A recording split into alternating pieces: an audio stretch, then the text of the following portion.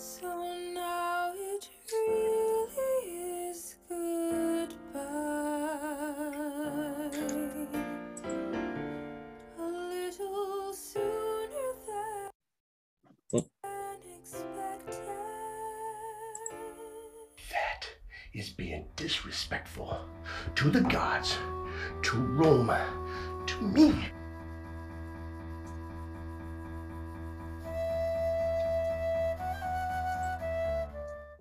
And welcome back to the podcast, everything you never needed to know about movies, music, and theater. I am your host, Matt, and this is the final one I'm doing for a little bit. But I'm very excited for my guests here. Again, prepping and promoting Diary of Perpetua, which if this is the future for all you listening, it is April 10th in Wenham, Massachusetts at Gordon College in the Ken Olson Science Center, the world premiere of the Diary of Perpetua, written and directed by Jasmine Myers. Tonight, I have two amazing guests who are two wonderful human beings. Just absolutely amazing that I not only get to call them friends, but that I also get to call them colleagues as well. So, Kyla, Stewart, and Charles Lee, guys, welcome to the show. It's amazing to have you guys on here. Hey. So, so the biggest thing about the show is that we chart an artist career basically from where they began to where they started. So, ladies first, of course. Kyla, where were you born? I don't remember. Philadelphia, Pennsylvania. Very cool. My wife is from Pittsburgh. Yes, I'm sorry to say I don't know that much about it because I was like born there. We lived right next to kind of where like Fresh Prince was filmed in that court, you know. Okay. But I went back once to visit, and that was pretty much it. So I'm not really a Philly girl, but I'll rep Philly. So where did you grow up? We moved around quite a bit. I will say it would be easiest to say kind of Metro Atlanta. Okay. If anybody knows about Riverdale, College Park area, we lived in Fayetteville, East Point, Hayville, all of that stuff. So let's just say Metro Atlanta. Okay. And when did you get the acting bug? When did you decide you wanted to do this fun gig of being an actress? Shindig. Okay, ever since I was little, I knew I had like a voice, and singing was like my primary thing. So that was, I mean, since I was like 4 and growing up, I was involved in like choir stuff in school. And I think when I got in high school, there was like drama club and stuff. As I started to explore that, I was like, this is kind of fun. And my first show, because I didn't go to a school that was performing arts focused or anything. As a matter of fact, they barely had a choral program, which was falling apart at the seams. So I auditioned for Beauty and the Beast for the county play, and I got the role of Belle. And I wasn't even thinking I would get in, okay? Because there were like these magnet school kids. I was like, I've never done this before.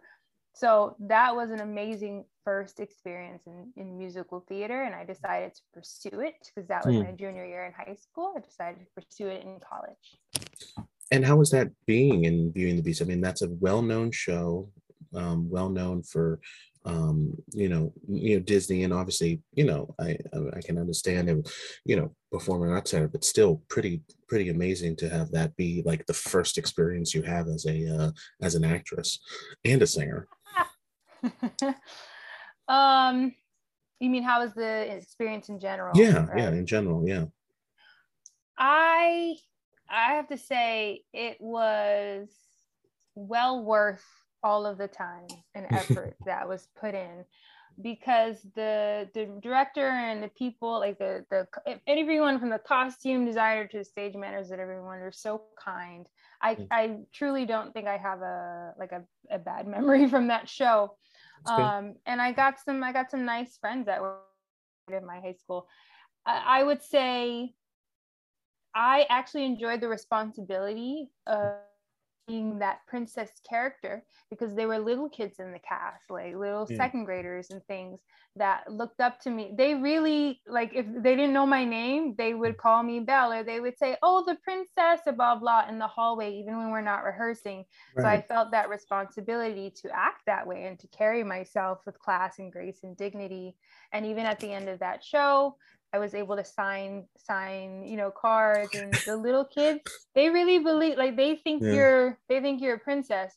And so honestly, that is what pushed me to pursue that in university, or to pursue that more as a career and not just singing, because I realized that I could have a huge impact on the younger generation, especially like being like a Black princess.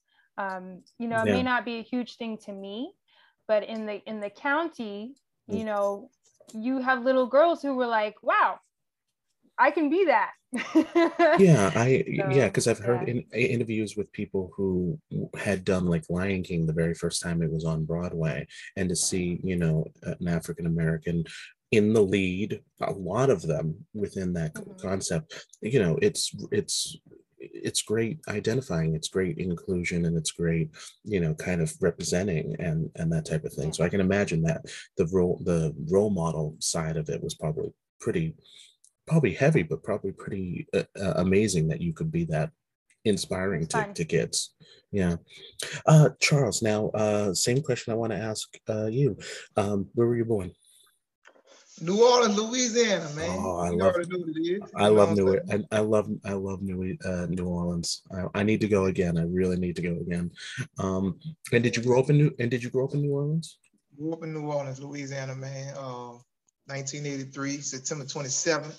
Nice. You know what I'm saying? The Lord said his name might be a blessed 39 this year on that day. So we had, of course, y'all already know what happened with Hurricane Katrina. You know what I'm saying? 2005, August 29th, we've been displaced. I've seen it all of the horror stories and all that y'all heard about that was going on. I've actually witnessed that stuff. Wow. I was actually there when the storm hit. We was actually in the eye of the storm. Oh, wow. Yeah, so we was on the third floor and of an apartment where my mama stayed at. And man, that water it came up all the way to the second floor. You know what I'm saying? And so it was crazy. That water was rising up. I seen roofs torn off, you know what I'm saying? It was crazy. Well, and obviously, as it seems right now that you survived, your family and everyone survived too during all that. Yep. Well, that's good. Yeah. So, so what point did you get the acting bug or the singing? Because I know you're a recording artist as well. So where did you get your bug to want to sing and want to share music with people?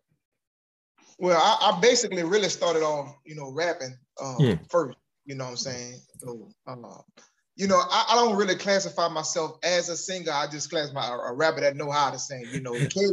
Kyla, you know what I'm saying? She has a blessed voice. And, when it was hit, she was harmonizing with my girl, is it Infinity? Oh, yes. Yes. Yeah. When and and Leia, I'm talking about, it's just phenomenal. I wouldn't dare put myself in the category with them, you know what I'm saying? See, I sing the S-I-N-G, they sang S-A-N-G. Probably stretch the G a little bit, you know what I'm saying? Yeah, I like that. But at the age of 12, I really got involved in music. In New Orleans, we came up off of Cash Money and No Limit. You know what I'm saying? And I kind of slick side idolized Lil Wayne a little bit. You know what I'm saying? I was doing like the little effects and stuff when I would rap and stuff like that. I didn't get really serious about music until Detroit. I want to say 1997.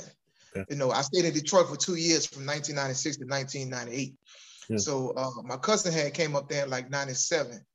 And he asked me, he said, man, you want to start rapping? I said, cool, let's do it. But I recall, as far as my singing is concerned, I recall, being younger, you know what I'm saying, singing, I get on top of the TV and sing to my mama and things of that nature, but I ain't know nothing about, notes and all that stuff. I was just doing it and all that, so, but I didn't pursue it all. You know, nothing like that. But so that was that. I came back to New Orleans in '98. Still pursued, you know, the rapping and everything, the secular music, stuff like that. I had switched my style a little bit because I was up there, you know what I'm saying, the East Coast or whatever. So I kind of switched my style a little bit. You know, you got to think, man, you know, I'm on Cash Money No Limit, you know what I'm saying? You go up north, I got turned on to like Jadakiss and all them. And you talk about punchlines and metaphors, man, I was blown away. I said, man, this is it right here, you know what I'm saying? So I kind of switched it up, you know what I'm saying, and incorporated that into my style of music. And so pursued all that, like I said, all the way till, you know, Hurricane Katrina and things I needed. I was still trying to pursue the secular music until September 2005 is when I actually gave my life to Jesus Christ in Mena, Arkansas. So we was placed in Fort Smith, Arkansas. And then we stayed there for like a couple of weeks, and then they placed us in Mena, Arkansas. Right. And so I gave my life to the Lord there, and I was like, okay, now I'm rapping for God and everything. I gotta do straight scriptures, you know, I gotta do nothing but the word, you know. And Lord was like, no, you know, you incorporate the word, you know, I like the punchline and everything, but just use it for my glory. Yeah. It was there for my own, it was on then, you know. Now, in regards to the acting, I could say I got bit with the bug, but it didn't take full effect. So I got bit with the bug, I want to say, in 2007. Right. Matter of fact, a guy I went to school with in New Orleans, he came to Arkansas, and he met me at the movies, you know what I'm saying, at the movie theater, and he kept looking at me. You know, my family and everything, he kept looking at me. I'm like, man, what this dude looking at, man? You know, he kept looking at me, then he walked over, and he said, Charles. I looked up, I said, Rudy? Because Rudy, now, this guy was real thin in school. He was real thin. He had put some meat on his bone by the time I seen him. You know what I'm saying? So he introduced, you know, he let me know what he was going to school for, you know, filming and everything. And so he hit me up about, you know what I'm saying, I was a part of his actually first project, you know, and I was doing little shorts with him and things of that nature. Now, I was a background in God Is Not Dead too. It came to Arkansas. So I was a background for it. I want to say that was 2013 or 16, one of them. I want to say 2016, if I'm not mistaken. But you know, so I was in tune with it, you know what I'm saying? It was cool, you know. But when I seen Courageous and all that, but when I seen War Room, that's when it really jump started for me. And my prayers was always to work with, you know, T.C. Stallings. You know, my prayer was always to work with him. And so a lot of prayer was going on. And man, I was just hitting the ground running. But now, so back up a little bit, the Donna Groff agency is the agency that I have. Okay. And so they came down to Arkansas, and I tried out for them, audition for them, you know, they got a call back, but I couldn't keep up with the dues, you know what I'm saying, to pay towards the showcase. You know, they have a Mid-South showcase that they do every year in November in Memphis. But so in 2019, I signed up again, and I auditioned again in 2020, January. I said, Lord, if you got a good paying job now, if you let me get in it this time, you know, I'm gonna go all the way through it, because like I say, my prayers, it was to work with him, and I knew he was with them. I want to say just for modeling, you know what I'm saying, from like 2009 or something like that. He got his big break in like 2011. So I pursued that, and you know, I've been with them since 2020, Donna Groff Modeling and Talent Agency, and I signed up for T.C. Stallings' coaching class. He has an uncompromised Christian acting coaching group that I'm a part of. But last year in November, I end up signing with him. So he's my actual manager now. Wow. You know, and then the first time I actually got to meet him in person was in January. On the 29th, he actually came down. And the amazing thing about it was, for me to meet him in person for the very first time. I mean, it felt like I knew him all. You know, we would do Zoom meetings and things of that nature. So, but it was just to meet him for the first time and do ministry. Mm. I'm talking about it was a whole nother level. Like from when he entered town, and I have to share this before you go to the next question. Go ahead. No, you're good. Go ahead. So he came in town. We all met at Western Sizzle out here in Clinton, Arkansas. It's about an hour and a half away from here. The pastor he secured a whole room for us.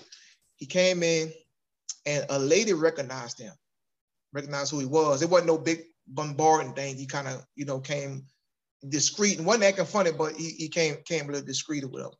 And so the lady who worked there shared her testimony with the pastor.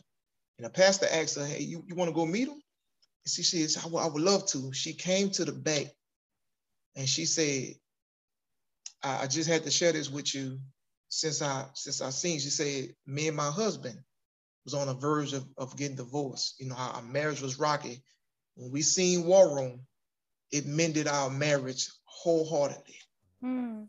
And man, the night was just on a high from there, because he has a documentary that's pretty much a testament within itself of him being uncompromised, uncompromised Christ follower, called 24 Counter. Y'all know 24 Counter is a football player. Yeah. So, man, because he's doing a tour with that. Man, so many people came to the Lord. You know, lives was changed. People were encouraged. That whole night, it was just crazy. You know. Mm-hmm. So, but yeah. So that's what really, War Room really did it for me. You know, I'm gonna say I got bit with the bug in 2007, and it really, it nothing really started hitting my veins until, what I'm saying, probably about 2013 or something. And I just really gave up the all takeover. So it took a while for the mosquito to insert itself. So obviously, I've seen the final cut to this, and it's absolutely wonderful, both of y'all. So Kyla, how did you find out about Diary of Perpetua, and how did you decide that you were going to audition? Now that you're asking, I'm like, wait, did I decide? Or did somebody? I don't know. Okay, so there, I like some of the other people. There is a platform called Faith-Based Casting, and I saw Diary of Perpetua on there. Oh, yes, I did decide. And the role for Felicitas was open, and it said soprano, from what I remember. Like a high soprano, and then Perpetua was kind of like mezzo soprano, something like that. I'm a soprano. Like, I feel comfortable singing up there. Mm-hmm. And if I've got to sing in the middle, I feel like I'm straining and things like that. So I said, this could be that role. Like, I always tell people I'm a soprano, and so does everybody. That's what everybody says. So no one believes me. They're like, okay, and they never give me like the role, so my voice ends up being in places where I applied for Felicitas, not really knowing, if I have to be honest, the story of Perpetua. I just knew that, like, from the small blurb that I got, that it was powerful. And so when I did the audition, which was online, because I'm all the way in Miami, Florida, yeah. Jasmine, the director, was just like, yeah, let me hear you read for someone else. Let me hear you sing for this. And I was like, but the soprano. But it worked. It totally worked out. And I actually think the character fits my personality well. Well, and I think that's funny, because you're like, well, I wanted this part. No, but this is the lead. This is the main character. I didn't know, like, I didn't I thought Felicitas could have been the same, like at the same level of perpetual. I didn't really know much. I just was like, here's a role, I'm going. Yeah, I do that sometimes too. Don't worry when I'm looking at casting and being an actor and all that. Charles, same question for you. How did you find out about the Diary of Perpetua, and how did you go through the process of auditioning and such? Same thing. I signed up for faith-based casting because I was looking for an actual more, faith-based, casting site, because I'm on Access, and I was getting all kind of, from my agency. Of course, they don't read our sides or nothing like that, so I'm getting all kind of stuff. But I gotta, F this and son of a be this. Yeah, yeah. Man, I gotta find something. You know what I'm saying? Well, I'm, and I, like I said, being a Christian actor, whatever the case may be, don't necessarily mean I would take only Christian-based, faith-based films. And if I could take anything, to where if Jesus was to walk in the room and say, I'd be comfortable doing the role before him. You know what I'm saying? So but any role that don't dishonor him, put it like that. But so found faith-based casting, and of course I've seen, now I was going for the brother, I was going for Asinius. Yeah. I was going for Asinius role, and so which I believe the way it was set up is like certain roles didn't have dialogue at the time, so you had to read for such and such. So I did that, and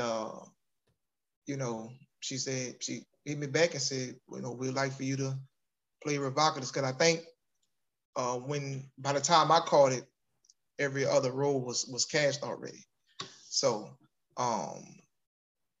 so I think they actually had Arsenia's role cast. She didn't have the dialogue for me for Revocatus at the time, so I had to read Arsenia's role just so she can get a feel for me and whatever. Well, and if memory serves me well, because I was on the project earlier than both of y'all, but the role, the lines were kind of based on everyone else, so it wasn't like a monologue that you could do. So I think it was probably easier to do Asinius at the time than broken up dialogue, especially with that character. Well, and Charles, I'd love to know. So the role itself, if you take a look into it, I think they're described as servants, but basically your Revocatus is the lower echelon of all the characters within the ensemble. So in a sense, you're playing the servant, the hired man kind of deal, the one that sweeps up after. But within the context of it, the class element is completely wiped within the context of the show, because you're all kind of in it together, because you're all you're all persecuted for your faith, so you're all on the same level. So what was that like for you, playing Revocatus and having that kind of, even just that background of the character itself? Well, it really put me in the space of myself, to be honest with you, because I find myself like that even with my sisters and my my wife and my daughters and things of that nature, very protective of them. And I'm when I came to the faith, I was serious, what I'm saying? And so for me, trying to understand it, and also battling with, being a strong person and have to handle it all on my own, versus, letting God completely take over, and knowing that he handles things best. It just reminded me of so many times in my life, my actual life, that I actually struggle with that at times, like I say, because if you think about it, you're a man, what I'm saying, you have a family, and if things are kind of shaky, it affects the man more, and it may seem like it affects the woman, more, but it actually affects the man more, because, you that provider, that protector, what I'm saying? And so, man, this role, it challenged me, but it just put me in a familiar place, of times what I dealt with in my life, and I was very excited to do so, you know, and just to, you know, I felt the chemistry being built even through acting, because I mean, you know, acting is not acting, right? You know what I'm saying? So, you know, being ourselves, you know, because when at first I was so, and I had to get over that because I was worried about trying to be the Cartridge, you know what I'm saying, Revocatus, rather still being the Charles Revocatus, like the modern, you know what I'm saying? So yeah, but it was a blessing. It was a real blessing. Yeah, and like I said, I've seen the final cut, and man, you hit it out of the park. It's absolutely brilliant. Kyla, so you are playing the lead character. She is within the context of it, very determined within her faith, and that she has made the decision, and that the only thing that she kind of holds dear in terms of the weight of her decision really tends to be her child, Alice. So how did that affect you, and how did you get into the skin of Perpetua, as it were, as an actress? Oh, like I said for a second before, that I'm very similar to this character. Like you know, reading her diary is stuff that I would write. If I have decided, if I made a decision, I'm going 100%. Like for me, I'm a direct person in everything I say and everything I do. And it's like, okay, I've decided to do this. There's no, oh, maybe, you know. So Perpetua, I think was the same. She was like, okay, I think I'm gonna go for Jesus now. No turning back. No turning back. You know. And that's where she was. I actually didn't really have to get in her skin because I felt like I was in it. Yeah. I felt like I was in it already. The fact that she had a child is I think a lot of women were having children younger. Nowadays we're just having them older, right? So she would basically be me, but at another time in her womanhood. And I think it would be the same for any woman with her child in that situation, especially so young, you know, like an infant. Alice was. And you know, probably still being breastfed and things like that. That's the time to bond with your mother. And I think more than anything, Perpetua, that character and the real person, wasn't regretting her decision to stand for Christ. She was heartbroken by the fact that her son couldn't see her living and standing for Christ. Right. I think she knew he would be okay. Like, she trusted God for that, but obviously people want to live with their child. So with exercises and things like that, when it came to the scenes with her son, I went to a corner by myself and I just thought about, I don't do method acting, okay? Because when we yell cut, it's cut. It's Kyla again, okay? But I went to the corner and I just thought, you know, what would it be like if somebody was dragging my son away from me? And that was pretty much it. Yeah. I'm gonna ask you about a couple of things of that, you know, later, obviously, but just thinking about it in terms of, so obviously it's the Diary of Perpetua. It is, you know, you're the lead, you're the title character, but you all had a really great camaraderie as an ensemble. You know, the two of you, Nate and Ty, Richard, Leia, even, you know, Noosh was within that context of it. How is that? It seemed like you all got along incredibly well. Like you've known each other for almost 10 years at this point. So how is that in terms of the camaraderie? Did you enjoy the ensemble part of the filmmaking process and the scene process as well? Oh my gosh. Go ahead. Yeah, was that for me or Charles? It's for both of you, but you can go first. Go ahead, Kyla. I'll let you go first. Okay. Okay, that was my favorite part about the whole process. Like, when I came back home to Florida, I'm going to be like very honest, and I hope I don't sound crazy, but I'm actually not really an emotional person. Everybody will tell you it's almost strange how I react to things like without emotion. But when I came back, it actually felt like I had a hole in my heart Like, it's the first time. Usually when I leave people, I'll just be like, bye. Because when you try to stay and hug and blah, blah, blah, it makes it more sad. So I just say, bye, I'll see you later. You know, but this time, like, I actually cried. I actually Yeah. cried on my way back home. I was very upset for the days following the film.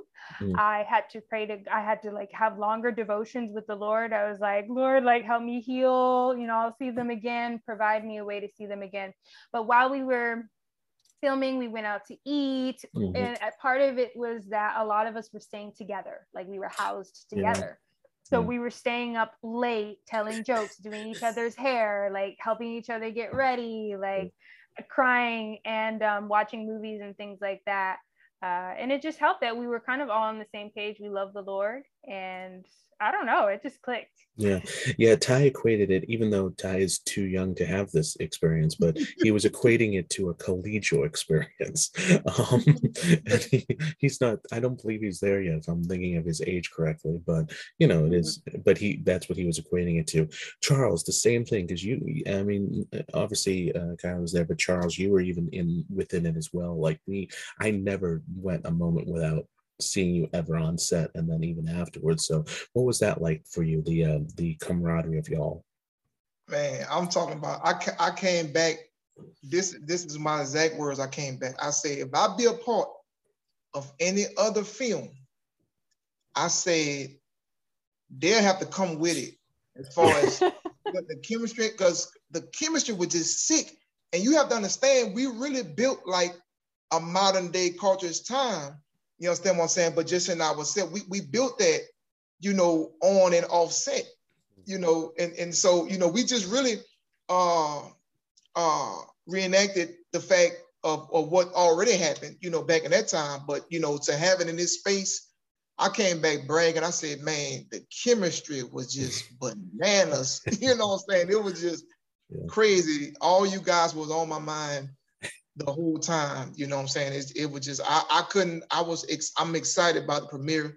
You know what I'm saying? Yeah. You know, so yeah, I couldn't wait to get back. I couldn't wait to get back just to, you know, fellowship. You know, I made it my business to come in town early Saturday.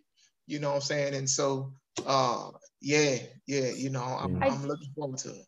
Go ahead, Kyle. Sorry, I just do want to say and point out that what else was phenomenal is that these people, our cast, came from different parts of the country and diverse backgrounds, and so like everything.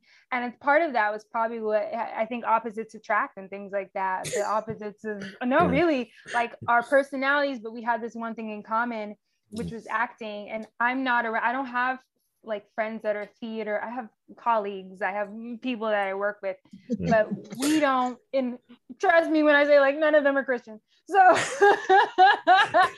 the fact I was like, I found people like that are both, it was crazy.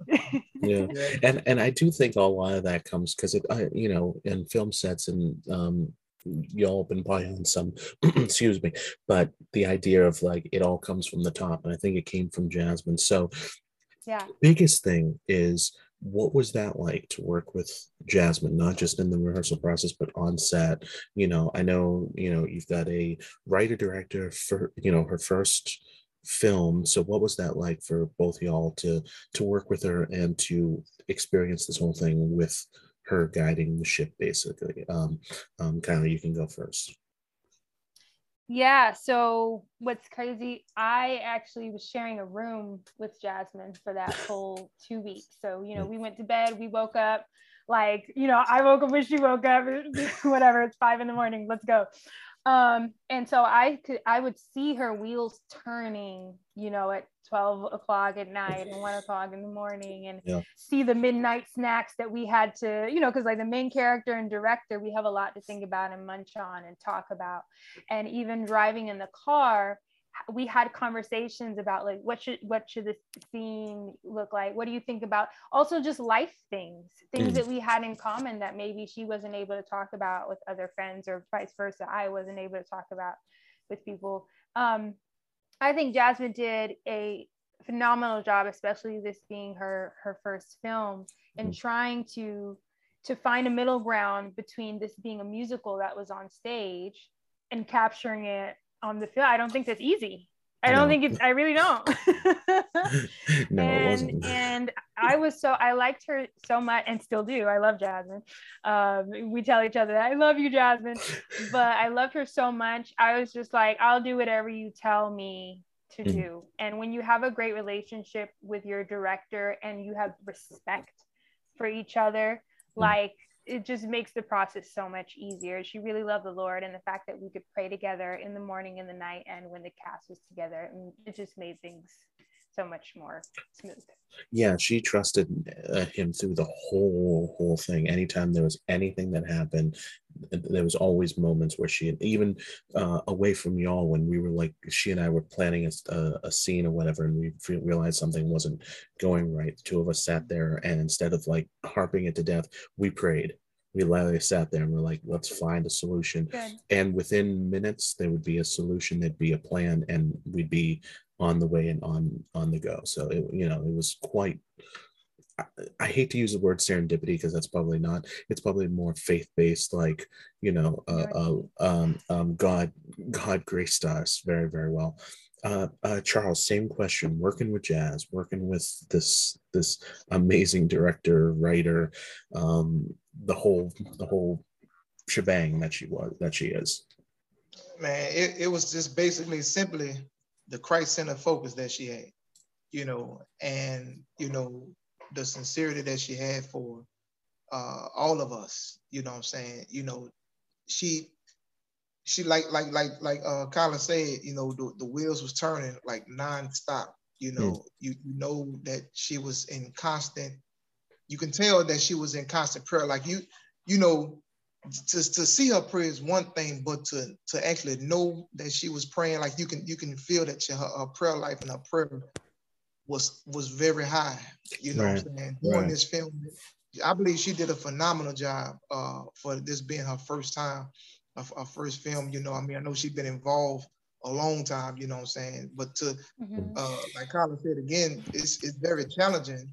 You know what I'm saying? And I won't know to exhaustively how she felt, what I'm saying, but to take a stage play and make it to an actual film, you deal with so much, what I'm saying, stage play, what I'm saying, it's a one-time shot, it ain't no several, shoots and no several takes, what I'm saying, you can't stay cut, what I'm saying, you got to get in there and make it happen, what I'm saying, but you got a film where you may shoot one scene 10 times, and watch this, even in that 10 times, you may change the whole thing, so you deal with all the dynamics of, filming and everything. I believe she handled herself well, what I'm saying, she was running, we had to, say, hey, Jasmine, you need to eat something, what I'm saying, look,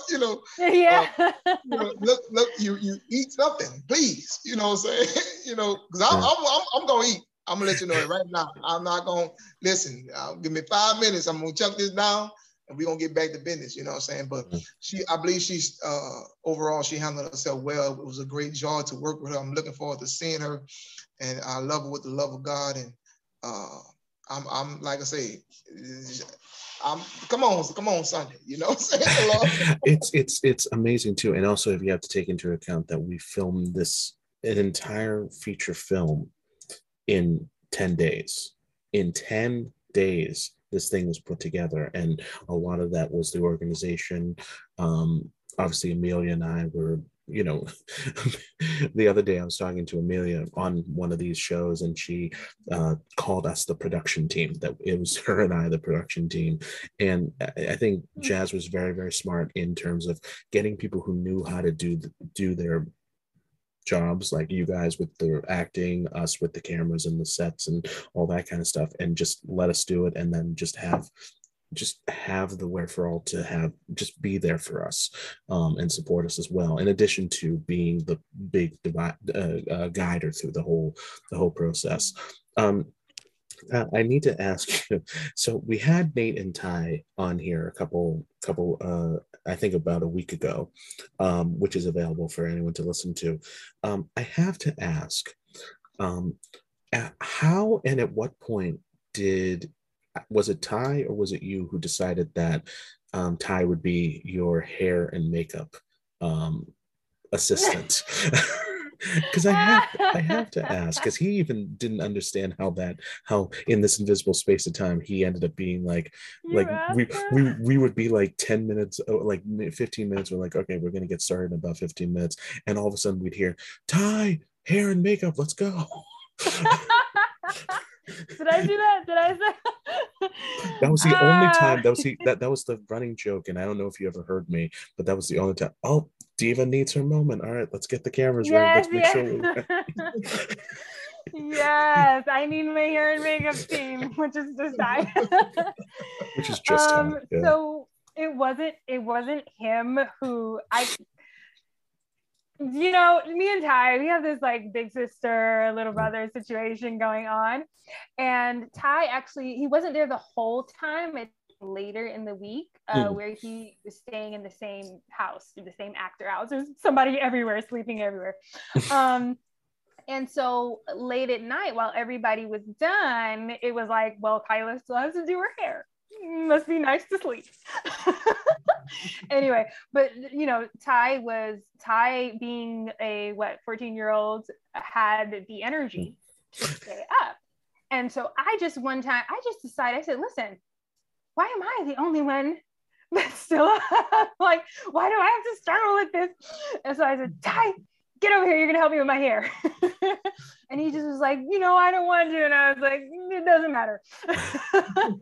So I gave him these flexi rods and I said, I'm gonna twist my hair and you're going to put them on the rods. If you don't know what they are, they're just like straight spongy things, and you put it on to curl the hair. And once he started doing it, it seems it was like therapeutic. He enjoyed it because it was like the same thing over and over. And when we do it together, it's a lot faster. So he literally, like, he admitted to me later, he was like, I really like doing this. So I said, okay, you can keep doing it. And that's what happened. I do want to ask also about the baptism scene, if I may, because that was quite an amazing thing, and we'll only talk about what you feel comfortable with. I understand. I did mention it to other people going forward, but we were shooting in, what was it, like June or July, I think. I can't remember off the hand. It's been so long. July. Thank you. We were shooting in July. The water still was not to a point where people would actually go in the water in the on the eastern coast up in New England. Like, we do not, up here, we do not go into the water until about middle of August, when the season is almost over. So we had y'all, myself and my assistant cameraman were there, and we were like, well, first of all, this has to be done in one take. So I can imagine the pressure put on y'all actors when we said, this is one deal. We're gonna get in the water, and we're doing it in one take. Charles, I think you were next to me when I actually shouted, we're doing this in one take, guys, right? Did that put any kind of pressure on you, or did you go with the grace of God, go live kind of thing? Yeah, pretty much, because that water was cold. Yeah. That clown stepped in the water, and the water was, hey, listen, that water was extremely cold. You understand me? So if nobody else ain't do one take, I was gonna do one take. But of course, with anything, once you dip your whole entire body to stuff, you know what I'm saying, you pretty much immune to it and stuff. So but that, man, I'm talking about, once y'all say it's the real thing, we had to suck everything up. You know what I'm saying? Just come on, let's go with it. You know, so that was a very powerful scene. I was excited, it just rolled me back to when I actually got, baptized and knew what it meant this time. You know what I'm saying? Yeah. So that scene there was something else. And I believe it was very, very, you could see the authenticity in the whole scene. You understand what I'm saying? Like, it wasn't no flaunting, faking thing, like, oh, that was, I mean, it's just the fact that the water was cold, but we couldn't. When you understand, you know what I'm saying, the potency of this movie, you're being baptized. Like I just took it as an actual baptism. For me, it was actual baptism. That's the way they did it back in those times. It wasn't you couldn't run no hot water, no cold water. You couldn't blend nothing. You couldn't make nothing lukewarm or nothing like that. It was what it was. Yeah. So. Excuse me. Well, and I remember very clearly too. Excuse me. Having seen the final cut, it's one of my favorite scenes. It really is. And it was one of my favorites when we filmed it, because we were all with you all guys when you all went in the water, because Amelia and I had to get in there first. So we were already like drenched. And then when Jazz, who is taller than anyone I've ever met in my life, is holding the camera up, and then she says, "Well, I need you to also be up in the camera, and I can't reach that high." And then Amelia's on top of me. I got baptized with you guys, but it was by Amelia being on my shoulders, pushing me down into the water. Kyla, I know we found out right as you went in that we did not realize that I did not hear. I don't know if Jazz knew, and she didn't tell the rest of us that you weren't exactly wild about water or getting into the water, and we were, which added.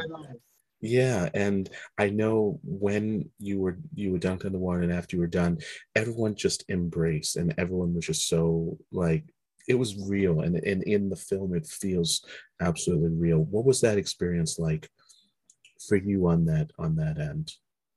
So it's two things I don't like. One, the cold, which would explain Miami, Florida, and two, the ocean. Well, I look at it from far away, but it's I don't know. I guess it's like a fear of the unknown or something like that. I tried to take an experience. I was baptized in the Jordan River. I actually waited to be baptized. I mean, I've been a Christian for all my life, and I waited. I said, I will not be baptized until I'm baptized in the Jordan. And I got a certificate and everything.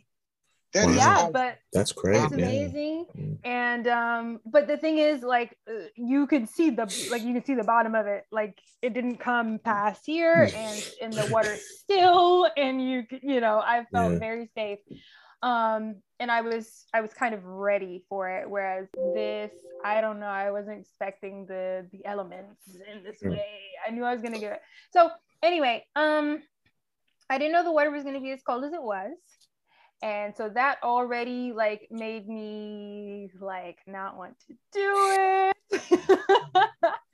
And then I was thinking about my hair, and then there was, the farther we went out, the more I was just like, some man-eating squid is going to engulf me.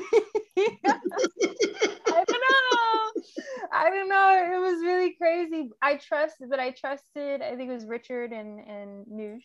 Yeah. Who were dumping me in, and I had to just be like, whatever, it's gonna be one time, and that's gonna be. I love the embrace because it was warm. I want to be like, oh, because the camaraderie, but I was cold. And I was like, yes, hug, yes, warm.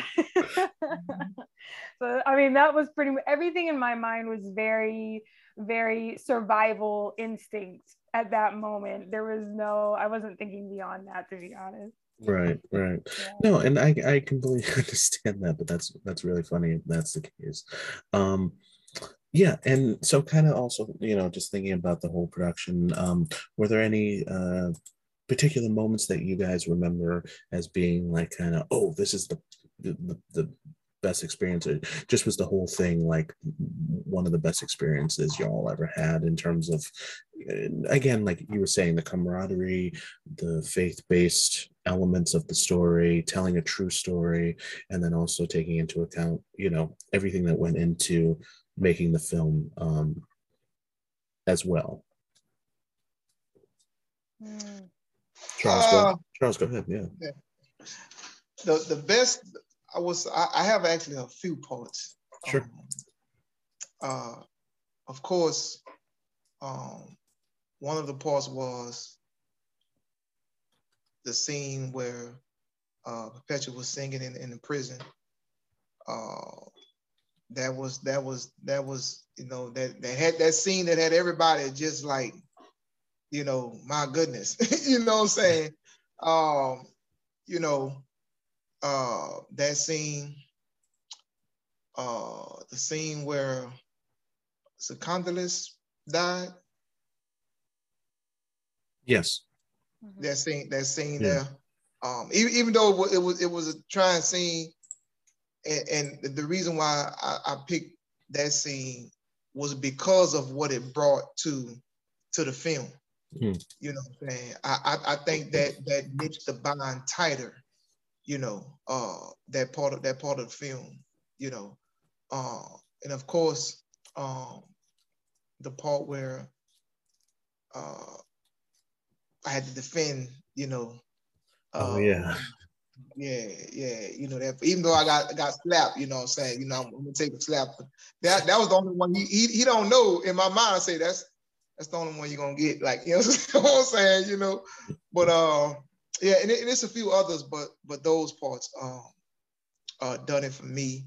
Mm. And you know, like I said, just the chemistry that was built throughout the whole film. I can't stress it enough. You know, it's like every part that happened Mhm. continually to make us, you know, closer. And I like I said, and just to give you an example, the last film that I shot out there in Boston, Mhm. don't compare, don't come nowhere near close. Like we didn't and we didn't even have time to build chemistry, to be honest with you, you know what I'm saying?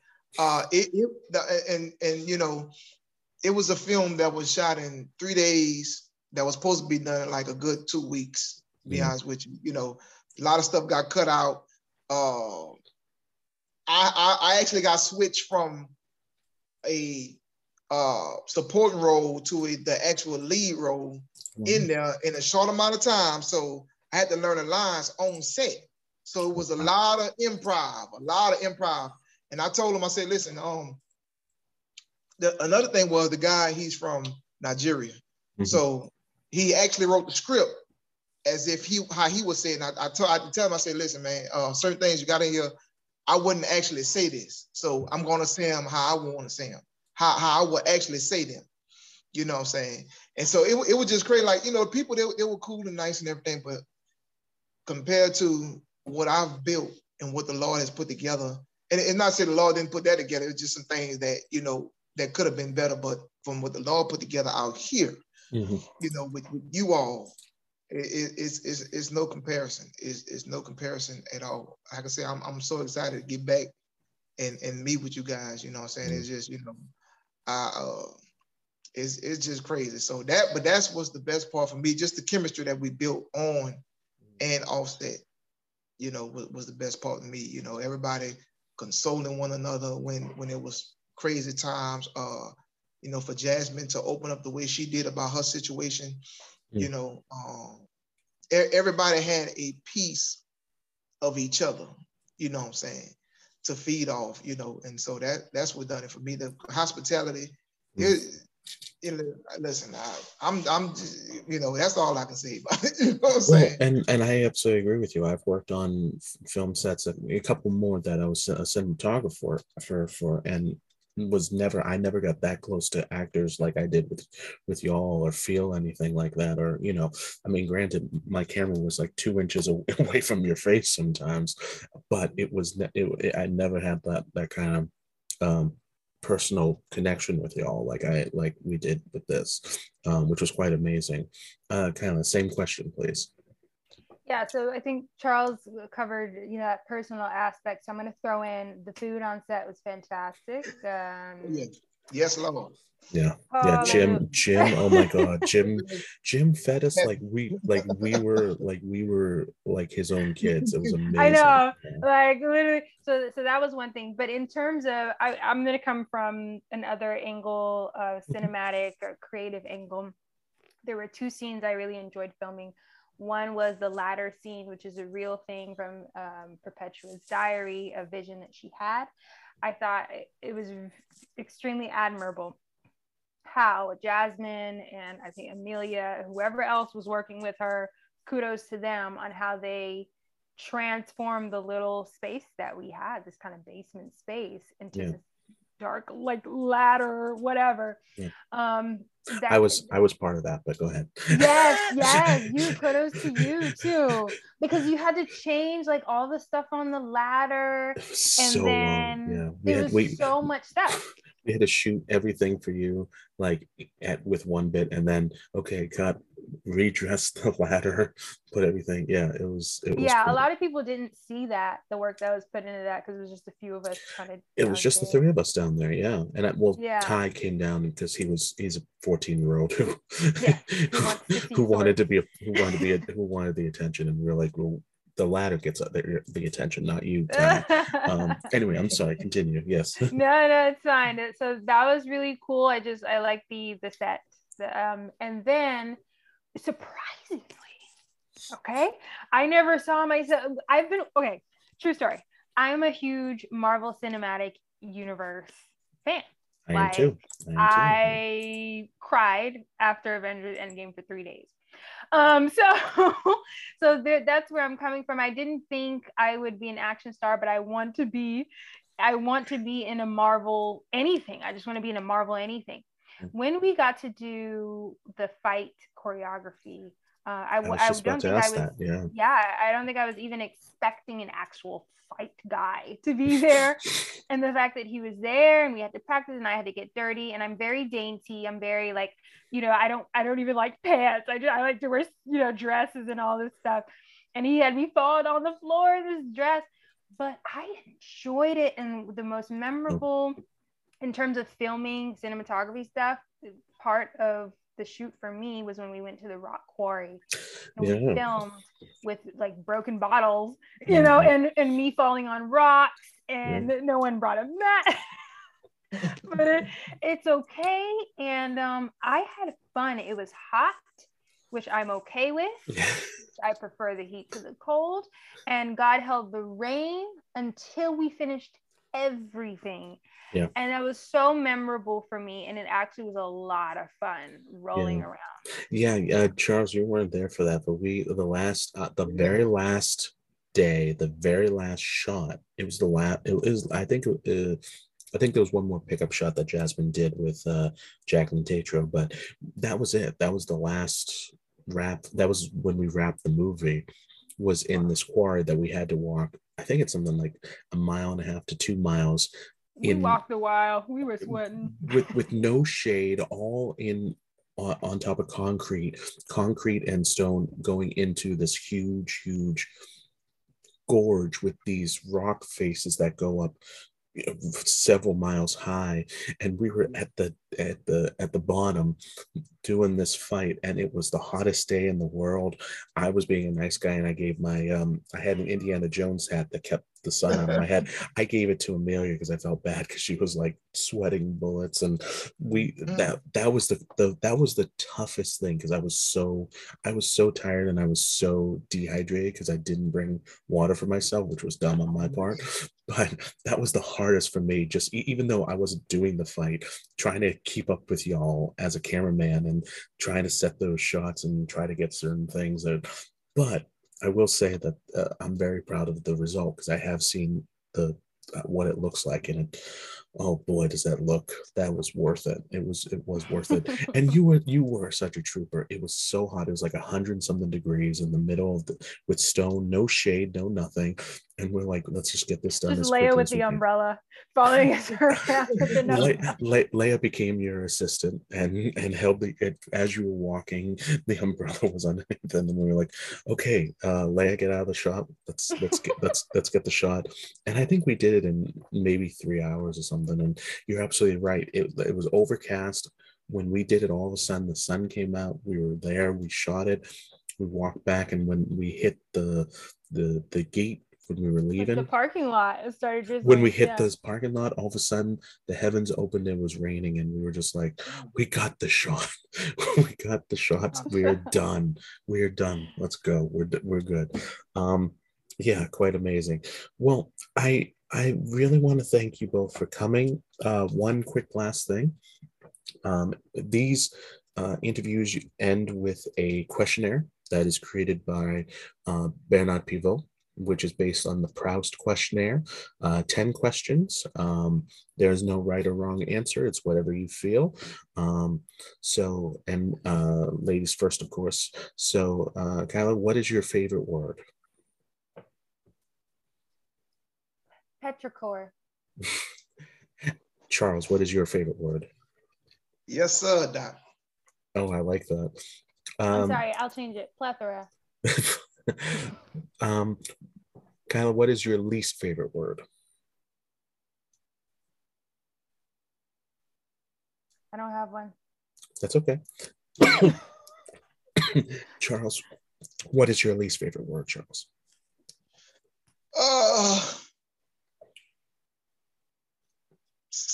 I honestly don't have none either. That's okay. Kyla, what excites you? What inspires you? Avocado steak. Marvel. I'm sorry. I'm being truly honest. But what else inspires me? Nature. I like to be out in the nature. Charles, what excites you? What inspires you? Family, working out.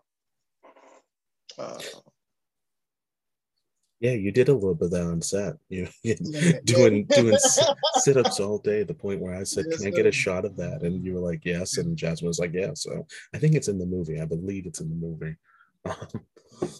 Of you just doing sit-ups. Kyla, what doesn't inspire you? What doesn't excite you? What doesn't excite me? Working out. I like to dance, so I don't consider that, I don't know, working out. But let me see, anything else? Math. Math. Yeah, anything with number. The cold does not inspire me. Makes sense. Charles, what doesn't excite you? What doesn't inspire you? Trigonometry.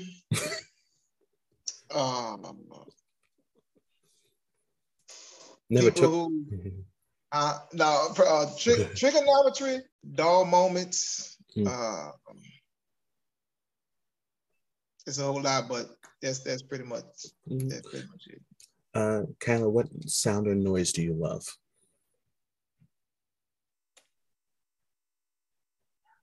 The sound of people clipping their fingernails. You like that? Yes. And wow. My dog grooming herself. Okay. Charles, what sound and noise do you love? Birds chirping and the growl of a lion. Nice. Excuse me, what sound and noise do you hate? Cracking knuckles. I remember I did that on set and you almost wanted to kill me. Charles, really? Yeah. Charles, what sound and noise do you hate? Constant ringing. Like that.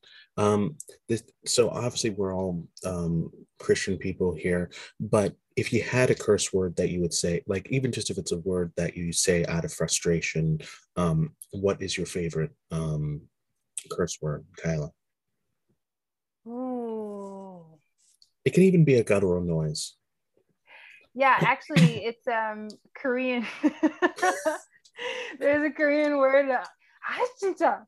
It goes like 진짜. It means like for real, and I don't know. It's just appropriate in every situation. I like that. Charles, what is your favorite curse word? It's one that I didn't know was a curse word till somebody told me. I want to say it's Jamaican's Bomba Clyde. No.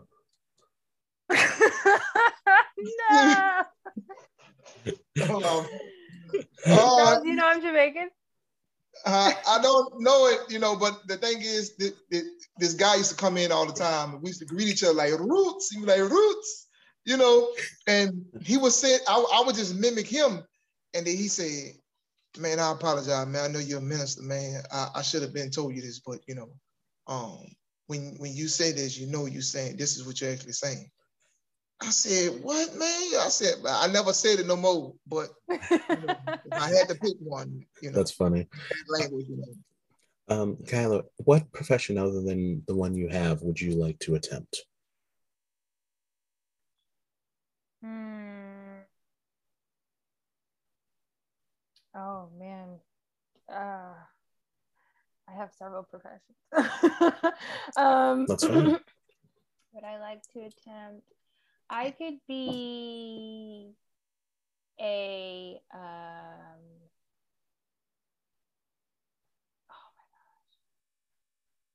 a business man, Matt. Ask Charles. Okay, Charles, what profession Okay, other than yours would you like to what attempt? profession other than what I have? Yes. Uh, I will say pastor. Oh, okay. You'd be a good one. I've done it You'd before, be a but you know, yeah, you'd yeah. be a really good one. Yeah. All glory to God. Bless your name. All Yeah. right, a harp player. Ooh, I know a I can couple see of it. I can see it. yeah. I can see it. What profession would you not like to attempt, Kyla? Mm, a a business like a stockbroker, one of those Hmm, people who work on Wall Street. yeah, I hear you on that. Charles, what profession would you not like to attempt? Police officer. Oh yeah. Um, What's going on? yeah. And obviously, we all believe that heaven exists, but what would you like to hear God say to you when you enter the pearly gates, Kyla? Well done, my good and faithful servant. Also, I would like him to confirm that the moon is made of cheese, or if it's not. You think I'm playing? I know you're not. I know you well enough to know. Okay. Charles, what would you like to hear God say to you when you enter the pearly gates? I'll say the same as the beginning of what kind of say, you know, Jah would done our good and faithful servant. And faithful with milk things, come on up to the high, make root over a minute. And I always say, yes, sir, Doc, you know, and salute, you know. Ladies and gentlemen, this has been Kyla and Charles. Thank you so much for being on the show. It was a pleasure to have you on here and talking about Diary of Perpetua. Again, Diary of Perpetua premieres April 10th. If it's the future for you, please make sure you see it. If it's the past, sorry you missed it. What were you doing? Um, I know that there'll be some other premieres, and I know it will be at some point out for general audiences to witness. But it is a really really great movie. So premieres April 10th at Gordon College, 255 Grapevine Road in Wenham, Massachusetts, at the Ken Olson Science Center and McDonald Auditorium. There will be hors d'oeuvres. There will be live entertainment. The film will be screened and a panel discussion afterwards. Actors will all be there. I think it's safe to say Charles, you already mentioned you'll be there, but y'all will be there. So, and thankfully I will be there as well. So it's exciting. Like Charles said, I can't wait for it. So I'm really Yes, sir. excited for it. Yeah. But thank you guys so much for being on the show. It was a pleasure to have you guys. Thanks for having us. And have a great night, everyone. Take care of yourselves. Be nice to each other, be healthy, and no violence. What would you give to never have to worry about the way your body looks ever again? Hi, I'm Jackie, body image expert, confidence coach, and owner of Confident Girl Hotline. We are here to help you heal the relationship you have with your body by healing the trauma in your body that has been inflicted upon you by the diet and wellness industry. We do this through somatic healing. We are running one-on-one sessions virtually, group classes, and even doing workshops for both adult women and teen girls. Please check us out at www.confidentgirlhotline.com. We're also on Instagram and TikTok. When you're looking to plan your next Disney World, Disneyland, or Disney Cruise Line vacation, we suggest you reach out to Danielle Elliott at Marvelous Mouse Travels. Danielle is a lifelong Disney enthusiast, a former Walt Disney World cast member, and a graduate of the College of Disney Knowledge.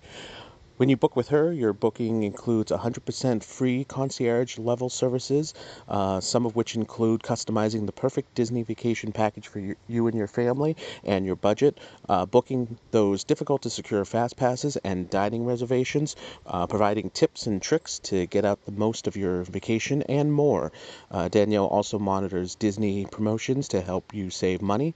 For those Disney trip veterans, still be in control of all the details. Danielle will take care of all your needs so you can have all the fun and truly say Hakuna Matata throughout your time at Disney. Contact her for your free quote at danielle.elliott@marvelousmousetravels.com or by messaging her on her Facebook page.